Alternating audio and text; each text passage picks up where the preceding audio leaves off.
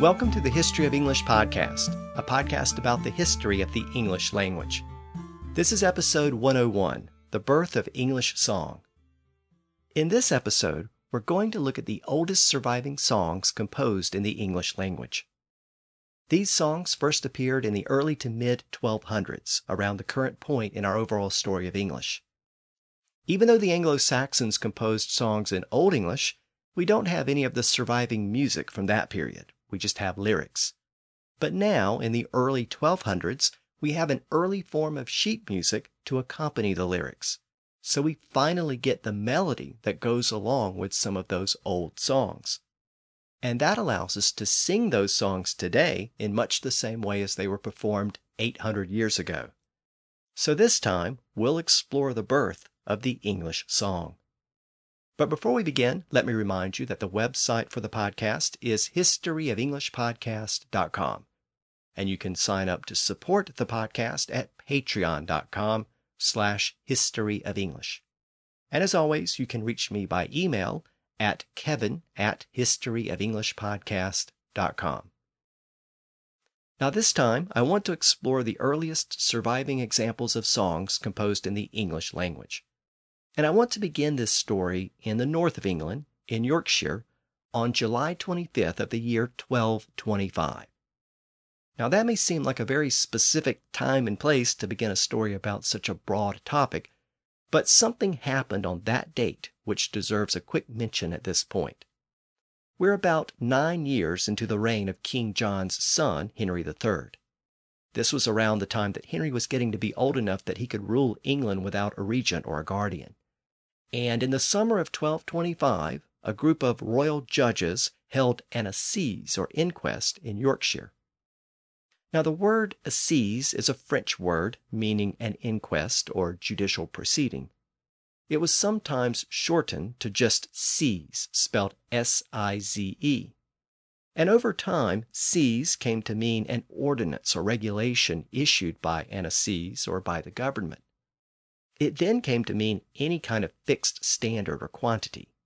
And that gave us the modern word size. But again, the original version of the word size was assize, and it meant a judicial proceeding or inquest. Now this particular inquest, held in Yorkshire in 1225, was typical in that it heard disputes and issued fines and punishments for criminals. The records of this inquest still survive, and the documents indicate that one of the cases brought before the judges concerned a man named Robert Hoad. He owed a significant debt to the local abbey and church, which means that he was probably a tenant of the church. At the inquest, he was called to answer for the debt, but he failed to appear. So he was deemed a fugitive, and in later records he was recorded as an outlaw. He was fined 32 shillings and a sixpence, and his property was confiscated. The fine was recorded in the records of the Exchequer, and we know that he remained a fugitive for a while because subsequent inquests in later years continued to list him as a fugitive and an outlaw. In some years, his name was listed as Robert Hood, and in one year it was listed as Hob Hood, which could have been a nickname or it could have been a misspelling. By now, you might have noticed where I'm going with this story. You've certainly heard of Robin Hood, the outlaw who lived in Sherwood Forest, and some scholars think the legend actually has its origins in Yorkshire. So for historians who have tried to determine if the legends were based on a real person, this Robert Hood of Yorkshire is a prime candidate. Scholars have pored over old records and have found quite a few people with names similar to Robin Hood, but this Robert Hood of Yorkshire is the only one which appears in those old records as a fugitive and an outlaw. Unfortunately, we don't really know anything else about this real-life fugitive, and we don't know if he had anything at all to do with the later legends of Robin Hood. But I wanted to mention him here because he lived during this period of the early 1200s. So what does Robin Hood have to do with the birth of English song? Well, it confirms that the common people of England sang songs and ballads to each other in English, even when English writing was still rare. The oral tradition continued through songs and ballads, even though English itself wasn't considered fit for writing or formal education. The earliest recorded reference to the legend of Robin Hood took place about 150 years later in a famous Middle English poem called Piers Plowman. In the poem, a lazy priest named Sloth is described as a man who prefers idle tales to the Word of God. The poem says that he doesn't really know his Lord's Prayer, but he does know the rhymes of Robin Hood. Now, there are no surviving songs about Robin Hood prior to this reference, but this poem confirms that stories about Robin Hood were being told through rhymes and songs well before they were finally put into writing a few decades later. A couple of decades after this first reference to Robin Hood, we have a surviving sermon from a priest who complained that the people in his congregation would rather hear a tale or song of Robin Hood than listen to a sermon. So the legend of Robin originated and passed through songs. That was the way legends and stories had passed for centuries before writing became common. But Robin Hood was not the first folk hero to be immortalized in English song.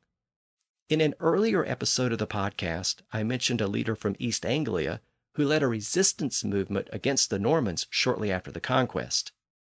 His name was Hereward the Wake. He became a bit of a folk hero, and several books composed in Latin in the 1100s mention him. 3 of those books mention that many people, including peasants, sang songs about Hereward, which annoyed his enemies. A later account of his life was composed in Latin, and that Latin text says that it was based on an earlier English text that had been badly damaged. So the author says that he had to rely upon the oral history of Hereward to fill in the gaps and complete the story. So again, it appears that his legend was spread through song by the English-speaking peasants. All of this points to the fact that the oral tradition was alive and well in England in the wake of the Norman conquest. And even during the darkest days of English, when English writing ceased to exist, people still told stories and sang songs in English. So the language was being kept alive in song. And when English writing started to reappear around the current point in our story, some of those songs started to be written down and preserved for the first time. All of this is very similar to what happened in Greece about 2,000 years earlier. As you may recall, Greek writing also disappeared during the so-called Greek Dark Age, from around 1100 BC until around 800 BC. But during that period, people continued to pass along stories and legends about the Trojan War in the oral tradition. And when the Greek alphabet was adopted around the year 800 BC, writing started to reemerge, and some of those stories and legends were put in writing for the first time. The result was the Iliad and the Odyssey. I mentioned the Greeks because they play an important role in this story. In fact, the birth of English song can really be traced back to the Greeks. So I want to revisit the Greeks for a moment, and then I'll take the story of song and music forward from there up to the current point in our story. Now, classical Greece was a very musical culture. The Greeks loved to play music and to listen to music. They were fascinated by it. But they didn't just enjoy it as entertainment. They also studied it. They examined the structure and composition of music. And not surprisingly, most of our words associated with music come from the Greeks. That includes words like melody, harmony, rhythm, chord, chorus, symphony, orchestra, hymn, and anthem. They're all Greek words, and it shows how the Greeks loved to analyze and study music. The Greeks also gave us the words for 2 essential parts of any song, lyrics and music. As we'll see, it was easy to write down lyrics and save them for history, but it was much harder to write down music. The Greek word lyric reflects the fact that Greek poetry was usually performed to music. The lyre was a popular stringed instrument, and singing while the lyre played was called lyrikos. And that gave us the word lyric, literally meaning the words sung to the accompaniment of the lyre. And as I noted, the Greeks also gave us the word music. And again, the word music reflects the connection between music and poetry. The Greeks believed that all poets were inspired by goddesses called muses. Traditionally, there were 9 different muses, and Greek poetry could not be composed or performed without the assistance of the muses. They inspired poets to compose their verses, and they helped singing poets to remember and improvise their lyrics. They were essentially the goddesses of poetry and song. Today, we still use the term muse to refer to a person, usually a woman, who inspires an artist. And that word muse is the ultimate source of the word music. Music began as an adjective, and it was just a way of describing something associated with the muses. Since the muses inspired poetry, and since all Greek poetry was intended to be sung, those songs were music, meaning that they were inspired by the muses. And that produced the modern sense of the word music. Now, you may have never made the connection, but the word music is closely related to the word museum. Museum is another word associated with the muses. The Greeks sometimes built shrines to the muses. Those shrines were called museion, or in Latin, museum. Those shrines were places where poets would gather to compose music, and where students would gather to learn about music.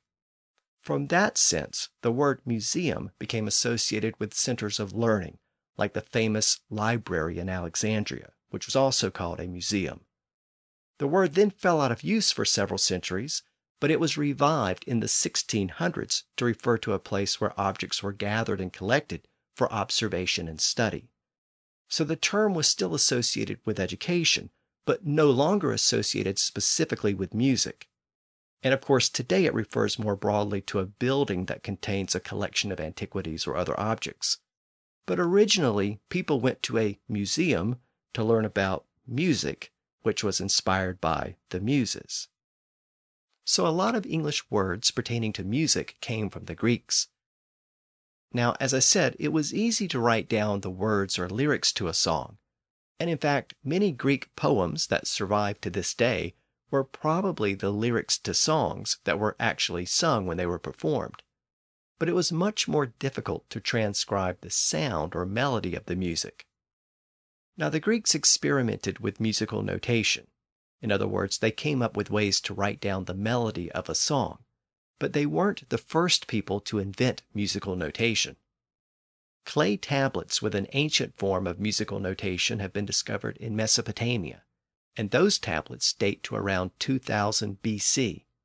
And other cultures also tried to represent the way music sounded in writing. But the Greeks came up with their own system. The Greek system actually used letters of the Greek alphabet above the words to represent the tone and melody to be used.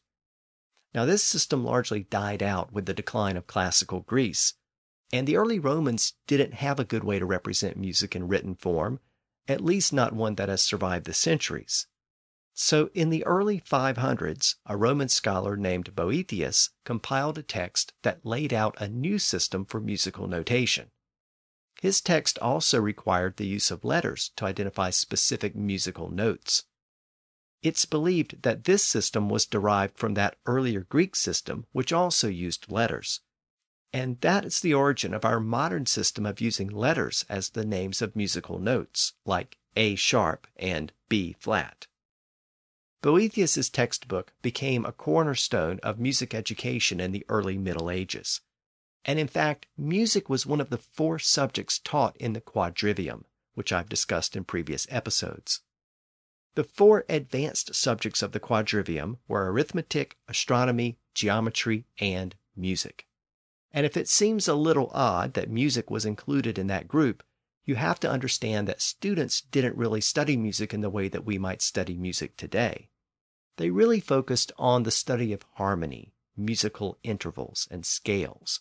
So it was more of a mathematical study of music. Again, the precise forms of music notation that we use today didn't really exist during the early Middle Ages. The forms of musical notation that did exist at the time were very basic. So most music was passed down from one person to the next by memory. Knowledge of music and song was very important in the early Middle Ages, and a properly educated person was supposed to know how to play music, just as they were supposed to understand rhetoric and arithmetic and geometry. And that takes us to the story of Caedmon, the cowherd poet, who I told you about at the beginning of the Old English period in the 600s. You might remember that Caedmon cared for the animals at Whitby Abbey in Northumbria, and during meal times he would eat with the monks. The monks would sing songs and pass around the lyre, but Caedmon always excused himself before the lyre got to him because he wasn't able to sing or compose songs like the other monks. And then, according to the famous legend, he received divine inspiration and composed a poem known as Caedmon's Hymn, which is considered to be the oldest surviving poem composed in English. Now that story illustrates the important role of song in the early Middle Ages, and also in the early Anglo-Saxon period. It also shows that music was to be treated with respect, and people without an education often lacked the ability to sing and compose music by the standards required at the time. Again, we have the lyrics or words to Caedmon's Hymn, but we don't have the music. Music notation of any kind was still very rare, so we don't know what the song sounded like when it was performed. The lack of any surviving music from the Old English period is partly due to the fact that music was part of a formal education, which meant a church education. So hymns and religious music were acceptable, but secular music was frowned upon. In fact, Boethius and other writers in the early Middle Ages wrote about music as a corrupting force. Secular music was often thought to be inspired by the devil, so music was only acceptable if it had a divine purpose and motivation.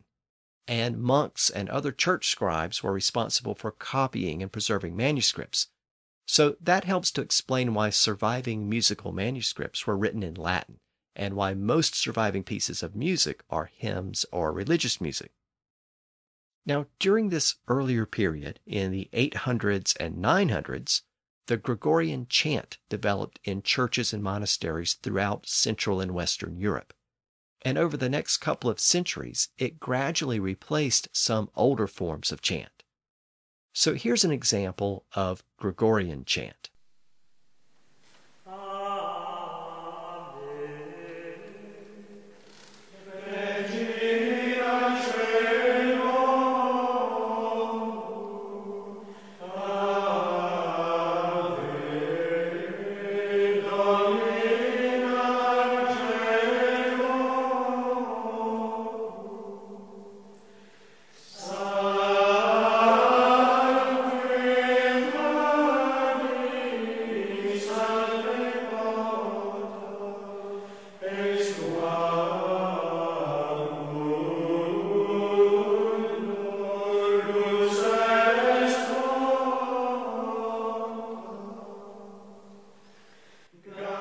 So this is Gregorian chant. It's important to note that the word chant originally had more of a sense of singing. The word was borrowed from French, but it was ultimately derived from the Latin word cantare. So this is another word where the Latin ca or ca sound shifted to a ch sound in Parisian French. And that was the form that passed into English as chant. This also helps to explain the link between incantation and enchant. Incantation retains the original Latin ca sound, and it means a chant or utterance that has magical power. And to utter an incantation, thereby putting someone under a spell, is to enchant, using a Parisian form of the word. So incantation and enchant represent the Latin and Parisian forms of the same root word. Of course, we also have the word cantor, meaning a type of singer, especially one who leads the singing of songs in a religious service. And that word reflects the original meaning of the Latin root word, which was to sing. Modern French still has that word chant, pronounced today as chant. It's still spelled chant in French, but it doesn't have the same meaning as the English word. In French, it means a song. The word chanson is another variation of the word that also means a song. And we actually have a variation of those words in English. We have chanteuse, which is a female singer.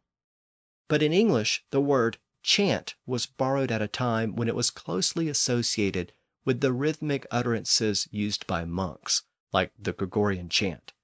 So in English, the word acquired a more limited sense.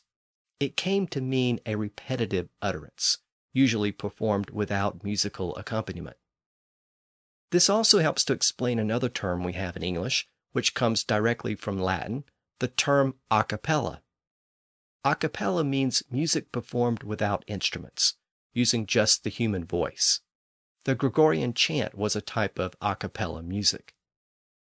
And notice something about that Latin term a cappella.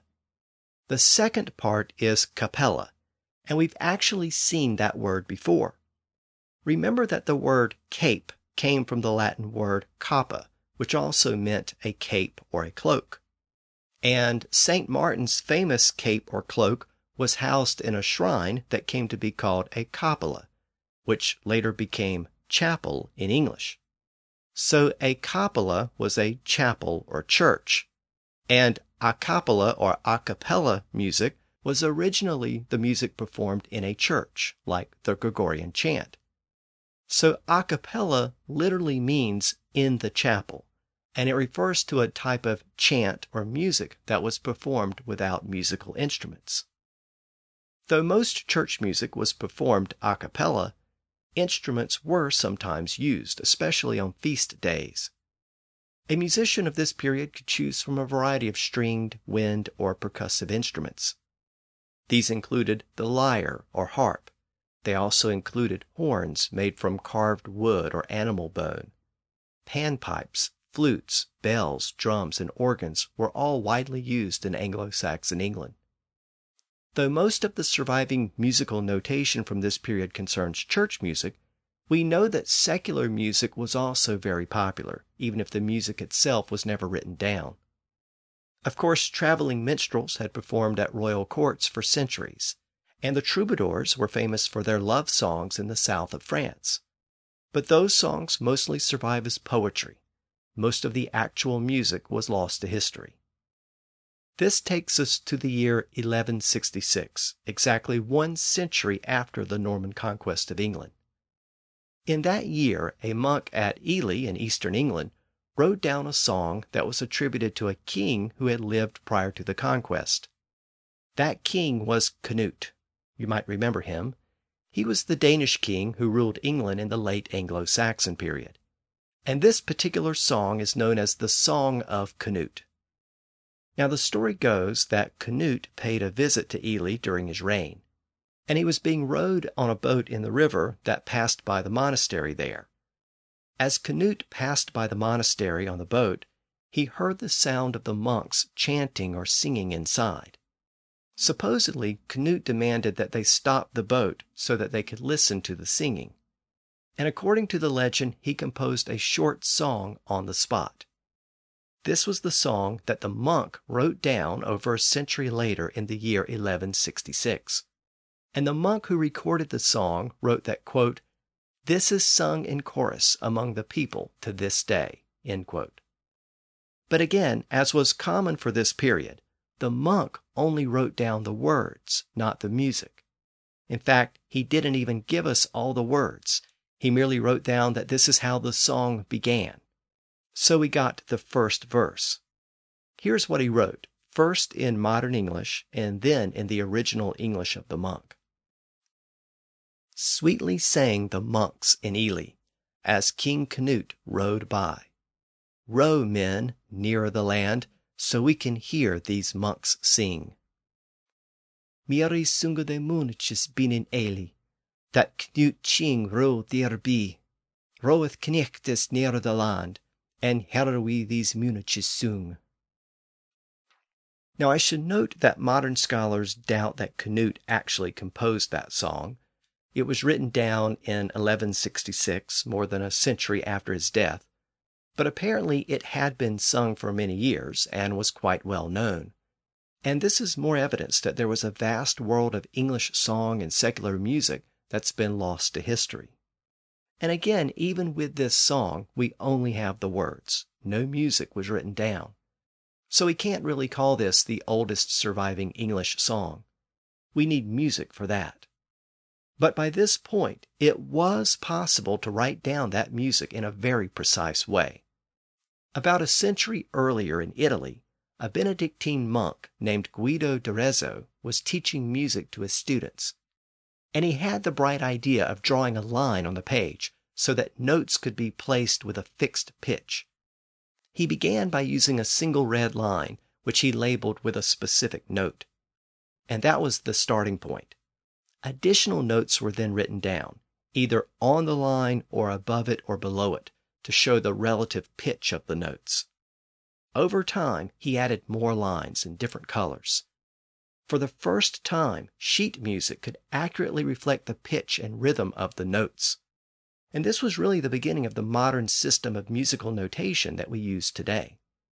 And this allowed both religious and secular music to be preserved with accuracy for the first time in the Middle Ages. By the 1100s, we actually start to get some surviving manuscripts with songs that have their melodies preserved with this new method.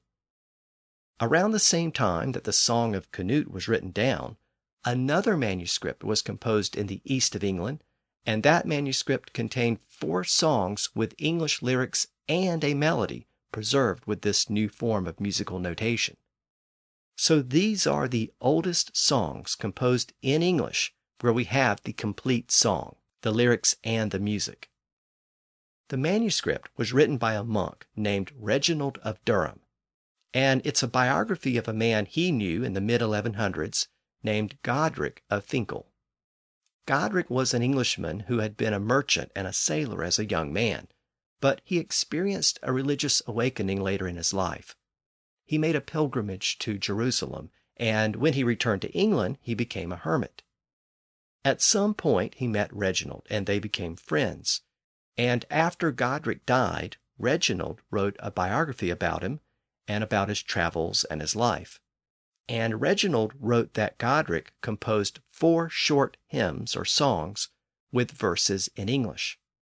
Reginald's manuscript includes the lyrics, but more importantly, it also includes the music. According to Reginald's text, one of the songs came to Godric when the Virgin Mary came to him in a vision. Another was supposedly sung by Godric's deceased sister when she also appeared to him in a vision. Now, Godric died around the year 1170, and Reginald's biography was composed in Latin a short time later. So these songs date to the mid-1100s. And again, they are the oldest surviving songs composed in the English language, where we have both the lyrics and the music. The most famous of the 4 songs is the song that supposedly came to Godric when he had a vision of the Virgin Mary. Here are the lyrics, first in modern English, then Godric's original lyrics. Saint Mary, Virgin, Mother of Jesus Christ of Nazareth, receive, shield, help your Godric. Receive, bring him on high with you in God's kingdom. Saint Mary, abode of Christ, purest of maidens, flower of mothers, wipe away my sins, reign in my mind, bring me to joy with that same God. Now here are Godric's original lyrics. Santa Maria Virgina, Moder Jesu Christus Nazarena, Anfang shield help thine Godric, Anfang bring hechliche with thee on Gottes recha. Santa Maria Christus Bürr, Madenes klein ad motoris flor, daily min sine rix in min mode, bring me to wene with thyself the God. Now, if you're curious what the song actually sounded like, here is the first verse performed by a vocal group called Ensemble Sequentia. This is part of a larger performance of Godric's songs available on YouTube, and I'll post a link to these clips on the website.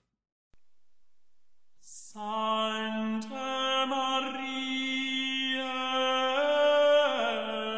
Virgine,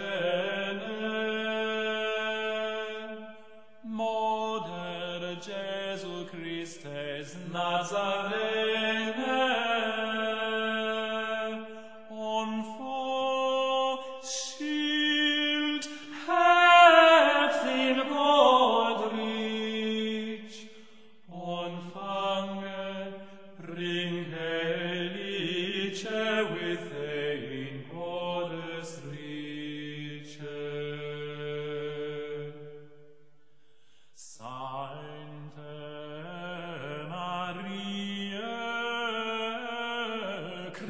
ist es wohl, meineres Kleinhahn, wo deres floh, die Liebe min Sinne, reg sie in min Mund,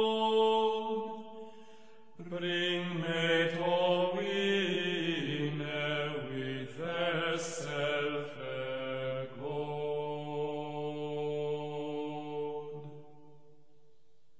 Before we move on, let me mention a couple of things about Godric's lyrics. First of all, in those two short verses, he uses several Latin and French words. Saint, virgin, and flower are all words that were borrowed from French and ultimately from Latin.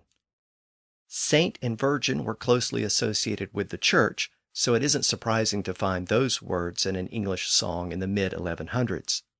But we also have flower. All three of those words were probably in the English language at the time. The Oxford English Dictionary cites the first use of each of those words in the late 1100s or early 1200s. But interestingly, the OED does not cite Godric's songs as the first use, even though those songs likely predate the sources mentioned in the OED. Now, as I noted, Godric's songs are the oldest surviving songs composed in English, where we have both the lyrics and the music. But they were not folk songs. They weren't songs sung by common people. These were hymns, and Godric composed them himself. And given that he was a hermit, we don't even know if anyone other than Godric and Reginald ever heard these songs during his lifetime. But a few decades later, a couple of other English songs were preserved in writing, and those songs were very different. They were folk songs. They were secular, and it appears that they were widely known and sung by people who spoke English.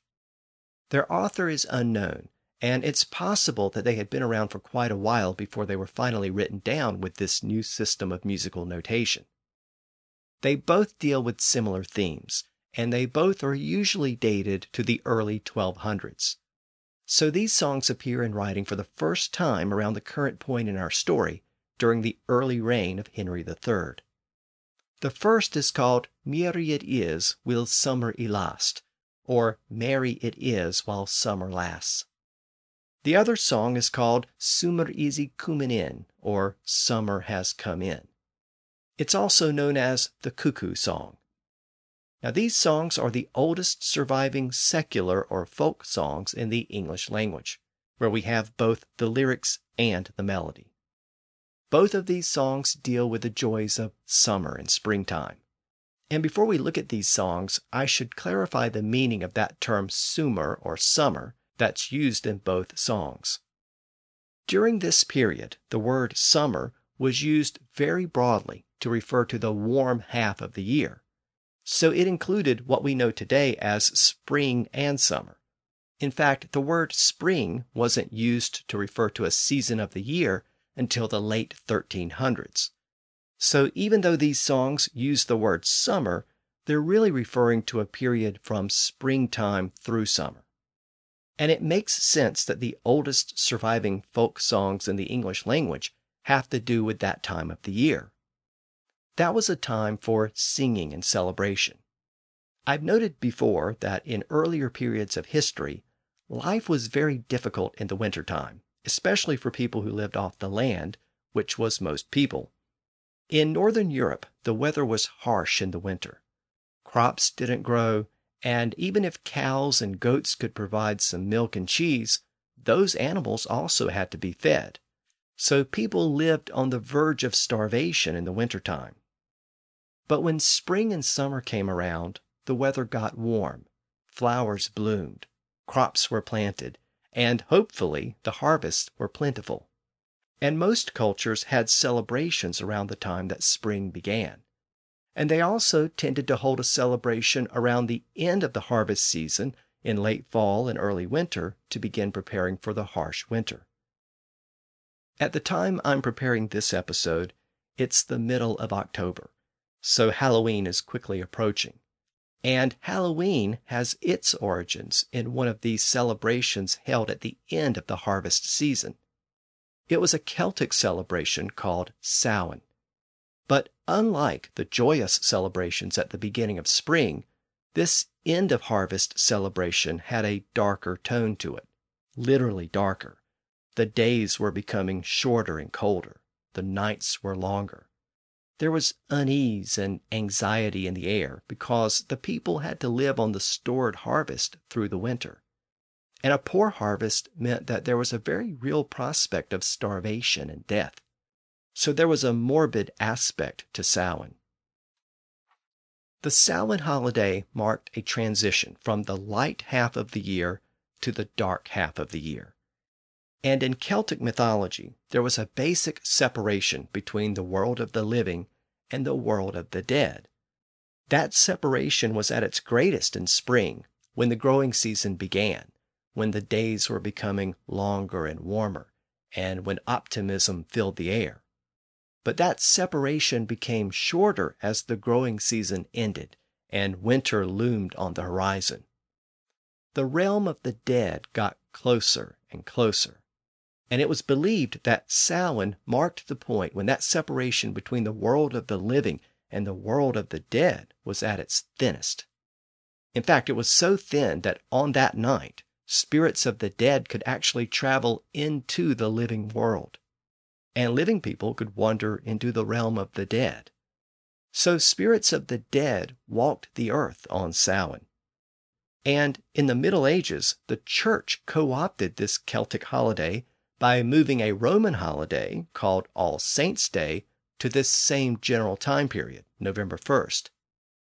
English speakers called this Roman holiday All Hallows' Day, and the Samhain celebrations that were held immediately before All Hallows' Day became known as All Hallows' Eve, or as we know it today, Halloween. Now, I realize that that was a bit of a digression, but I wanted you to see that Halloween is a descendant of those pagan festivals held at the end of harvest. And Halloween has an association with ghosts and ghouls and death because that was what people were thinking about when summer ended and winter was on the horizon. And that also helps to explain why people were so happy when winter finally came to an end and the warm weather of springtime and summer arrived. That joy was expressed through song, and some of those songs are the oldest secular songs recorded in the English language. And as I noted earlier, the first of those songs is known as Merry It Is While Summer I Last, or Merry It Is While Summer Lasts. This song reflects the joys of spring and summer, but then it contrasts that joy with concern for the approaching winter. The song was kept in a book that's known as the Book of Psalms. The book itself was compiled in the late 1100s, and it still exists today at Oxford. A few decades after the original book was completed, an unknown scribe added a single page to the front of the manuscript. That page contains the music and words to 2 French songs and this one English song. The page containing this song is dated to around the year 1225.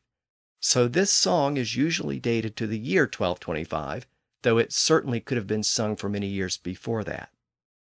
By the way, that year 1225 was the same year that those royal judges went to Yorkshire and held an inquest and deemed Robert Hood to be a fugitive for failing to pay his debts. So if Robert Hood was indeed an inspiration for the Robin Hood legend, then that legend has its origins in the same time period when the first folk songs were being written down in English. Now here are the lyrics to Merry It Is While Summer Lasts, first in modern English and then in the original Middle English. Merry it is while summer lasts, amid the song of the birds. But now the wind's blast nears, and hard weather. Alas, how long the night is! And I, with much grief, sorrow and mourn and fast. Merry it is while summer last, with fuchless song. Och nu netcheth wind is blast, and weather strong. Ay, what this nicht is long, and each with well meet you wrong. Sorge en morgen en vast. Now let me play a clip of the song so you can hear the words set to the original music. This excerpt is performed by a vocal trio named Ensemble Belladonna. Again, I'll put a link to this clip on the website.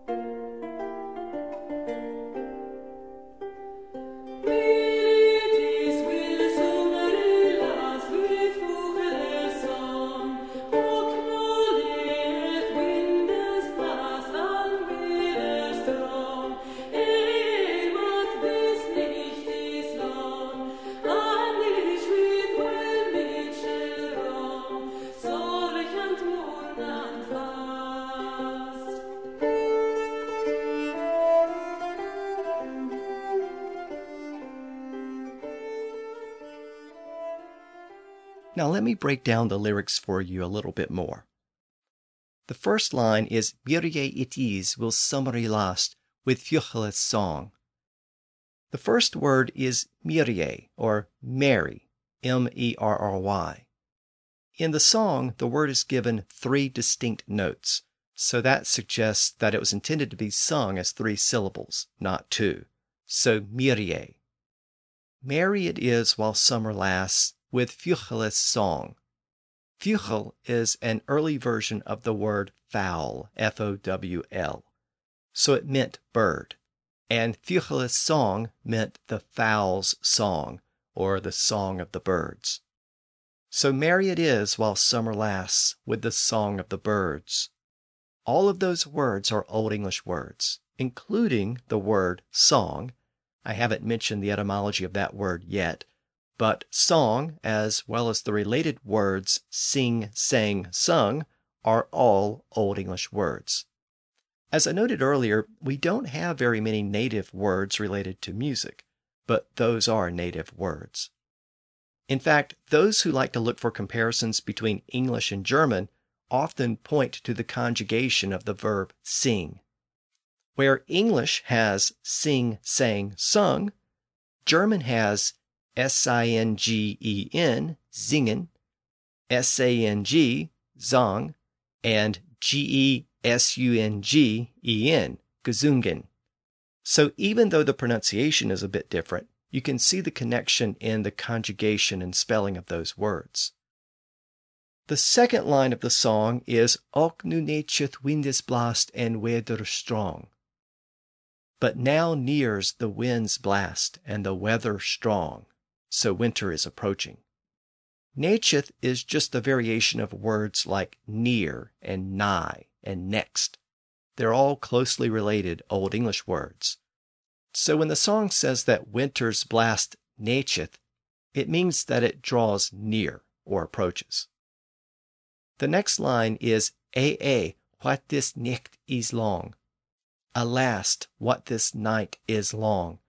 But it means the nights are becoming long. Then, an each with well michel wrong, sorg an murna and fast.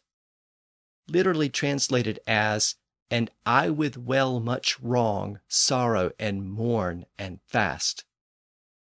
So here, where the song refers to much wrong, the sense is that the approaching winter will cause wrong or suffering, as well as sorrow and mourning.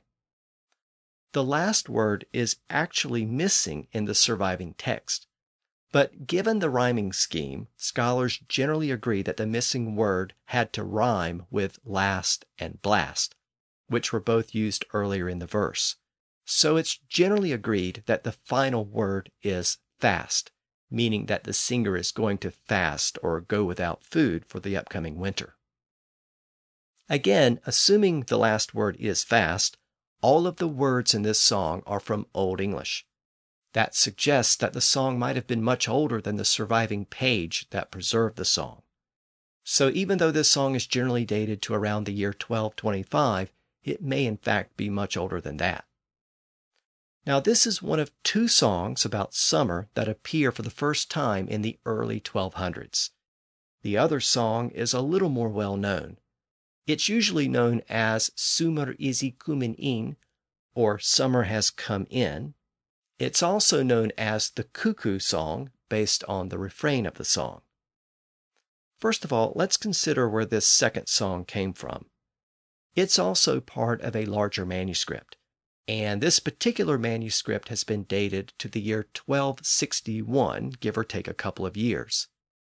The manuscript was housed at Reading Abbey, just west of London, and the book contains a variety of documents composed in Latin and French, including poems, fables, and medical texts. But it has one document composed in English, and that document is the only surviving copy of this song. Now, even though the manuscript is dated to around the year 1261, the song itself is usually dated a bit earlier, often between 1225 and 1250. So this song was probably copied down around the same time as or just after the prior song we looked at, Merry It Is While Summer Lasts. That means that both of these songs were probably being sung around the same time in the early 1200s. I should note that this second song is a rota, or round. That means that it was intended to be sung by multiple people in succession. In this case, it was designed to be sung by 6 people. One would start, and then at a specific point, the second person would start. And then when the second person got to that same point, the third person would start, and so on. And on the page, there are actually specific instructions in Latin explaining how the song was to be sung in this manner. That makes this the oldest known rota, or round, in English, and it is in fact the oldest known rota in any language that uses 6 voices. So I've talked enough about the background of the song.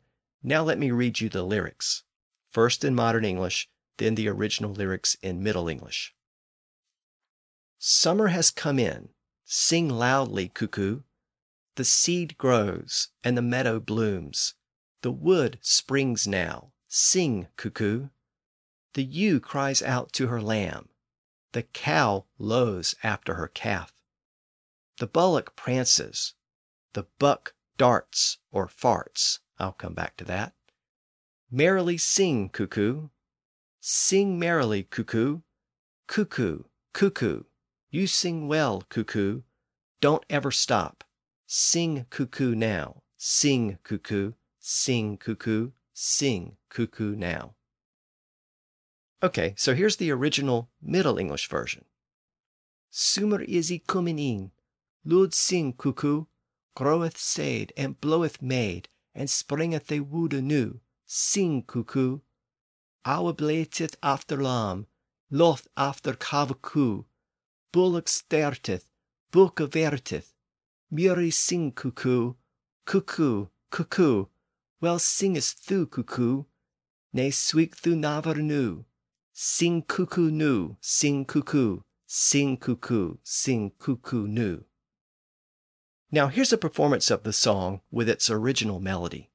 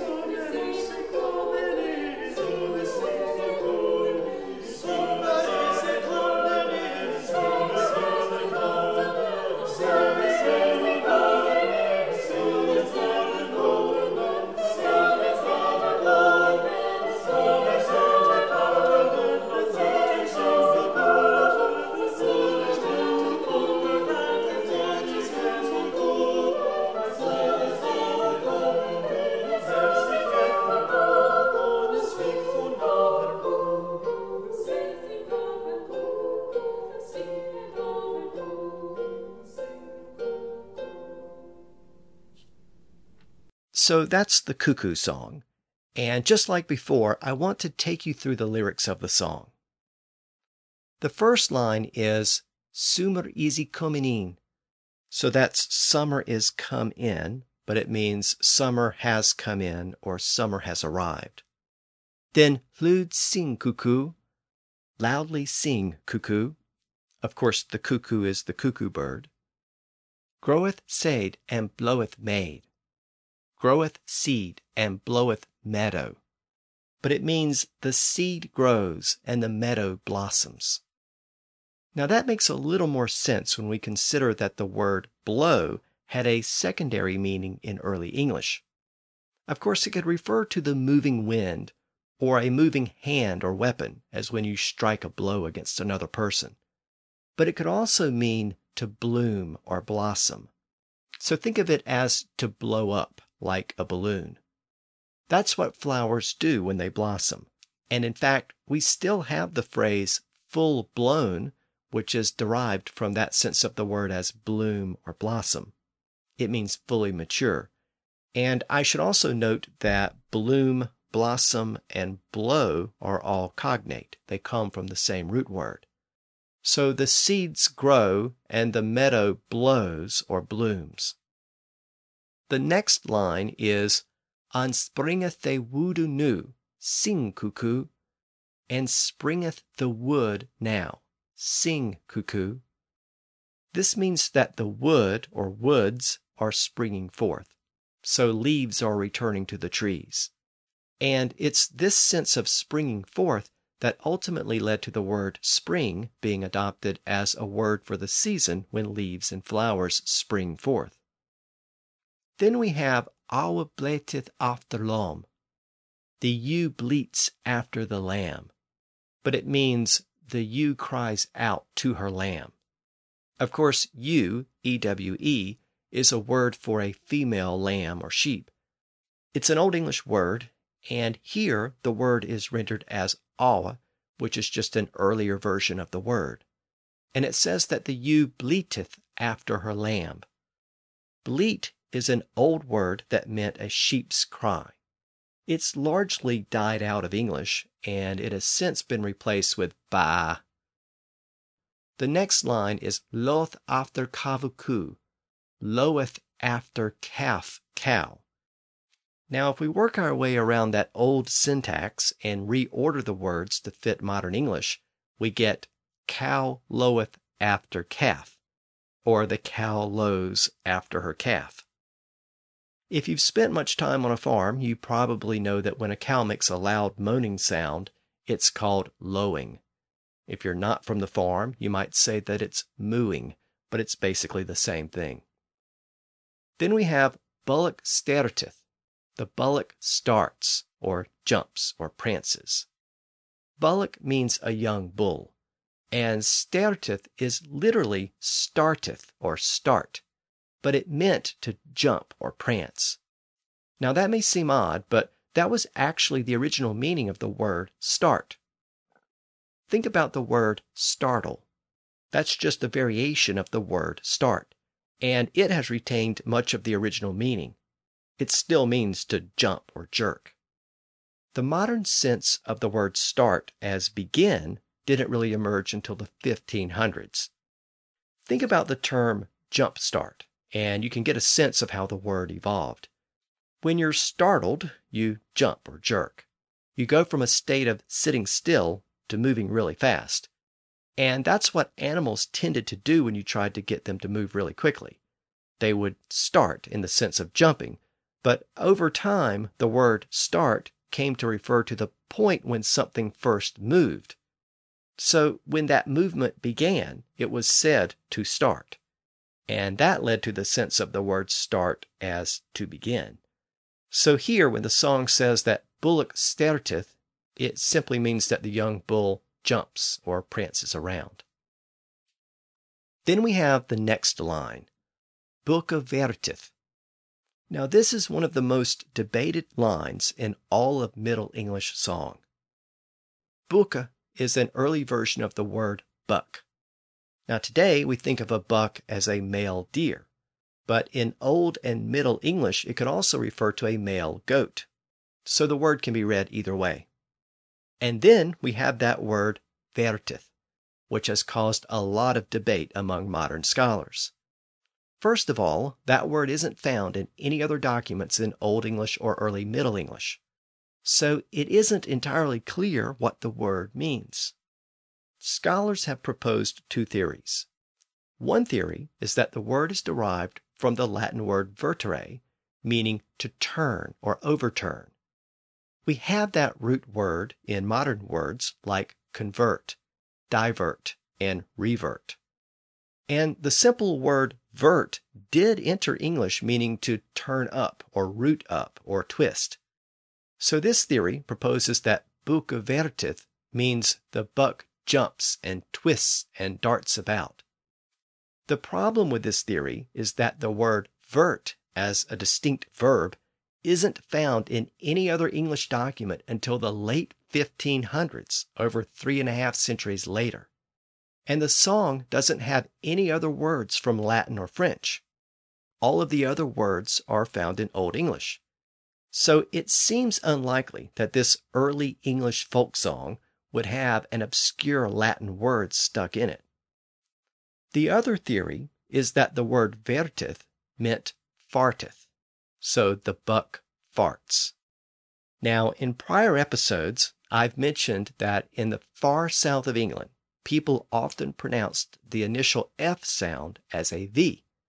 So fox was pronounced as vox, and that's how we got the word vixen, meaning a female fox.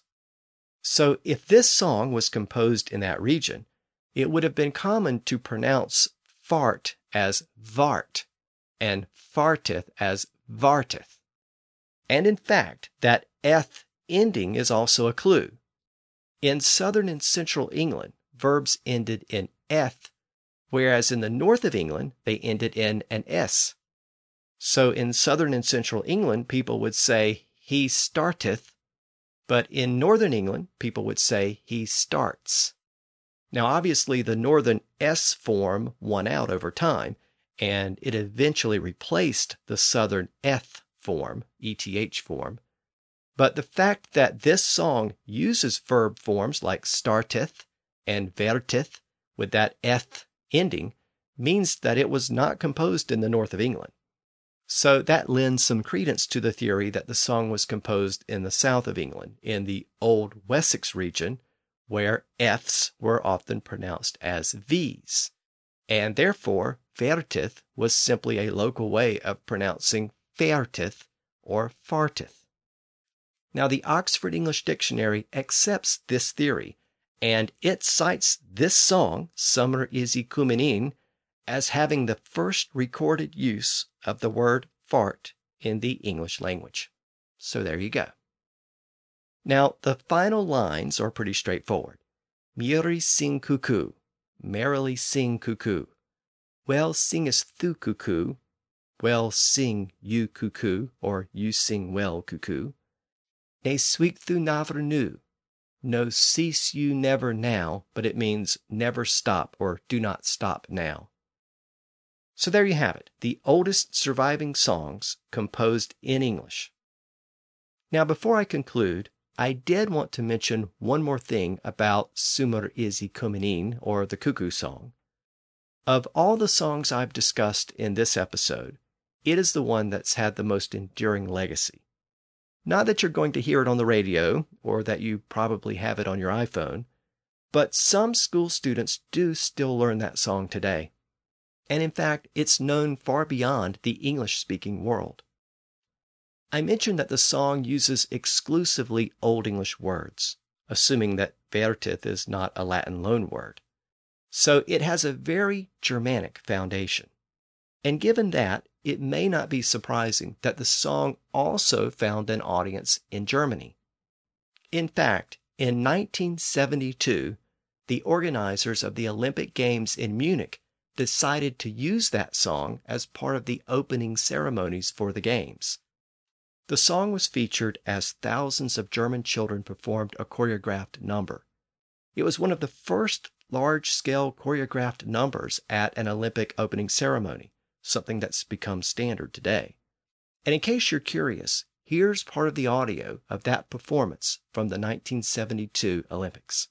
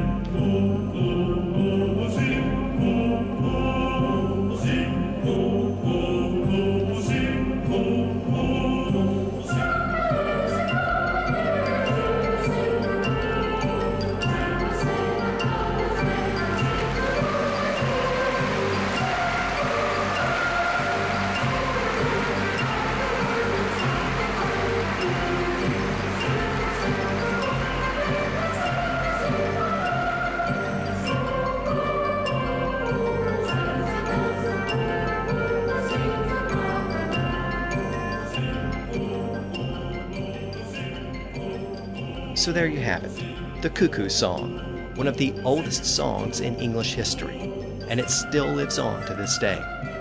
Again, I'll post a link to all of these audio clips on the website, historyofenglishpodcast.com. And until next time, thanks for listening to the History of English podcast.